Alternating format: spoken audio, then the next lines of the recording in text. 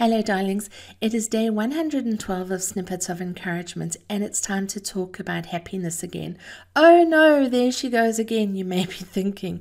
Well, yeah, sometimes life is like bathing. You have to hear things regularly, if not every day, for them to actually sink in. On day 109, I shared how happiness is not about the destination, but about the way in which you travel. Today, I would like to add to that by saying that if you want to be happy your whole life, be content in each moment. That's not possible, you may argue. It is not possible to reach for a new goal or way of being while being content with how and where you are. In our human condition, we are constantly in a state of comparison. We are always evaluating things with how they are versus how they're meant to be. Things are good or bad, hot or cold, black or white. We are constantly placing ourselves in a state of contrast in order to experience something different. Now, don't get me wrong. There's nothing wrong with contrast. In fact, contrast is how my soul best experiences itself. When everything is similar or the same, I literally go stir crazy. Perhaps you've heard the phrase, "Oh, I'm up-leveling."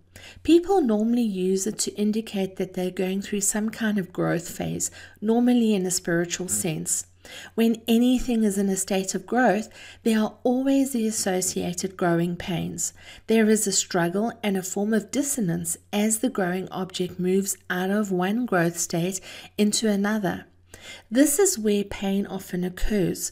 But without the pain, the growth cannot continue. It is in these moments when our dissatisfaction and unhappiness is at its greatest, because we seem hardwired to want to escape pain, which is very understandable. However, it is also in those moments that if we can find contentment, that we will be at our happiest. It seems like a bit of a contradiction, doesn't it? Well, actually, no, it sounds like a huge contradiction, and yet it's not, because that's where we get to practice self-mastery. That's where we bring all our wisdom, our experience, our knowledge to bear. That's where we make choices for ourselves that even in the face of dissonance, bring us peace, harmony, and happiness. When you think of any of the great master teachers such as Christ, Muhammad, Buddha, Lao Tzu, Confucius, Socrates, or Plato, just to mention a few, they all taught that in the midst of the storm, we should create peace. In the midst of chaos, we can create order. This wasn't based on theory, but on experience from them.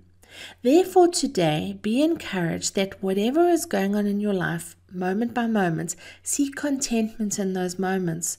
Contentment doesn't mean that you will remain stuck in the moment. It means you have the wisdom to know it's passing. Contentment doesn't mean you're settling for less. It means you know that what you have and what you have is good. Contentment relieves us from constantly judging and comparing, but it is rooted in deep acceptance and peace. So seek contentment in each moment. You've been listening to Snippets of Encouragement with Angie Barnard.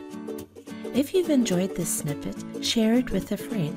But more importantly, now that you've received, get out there and encourage somebody else. Have a wonderful day.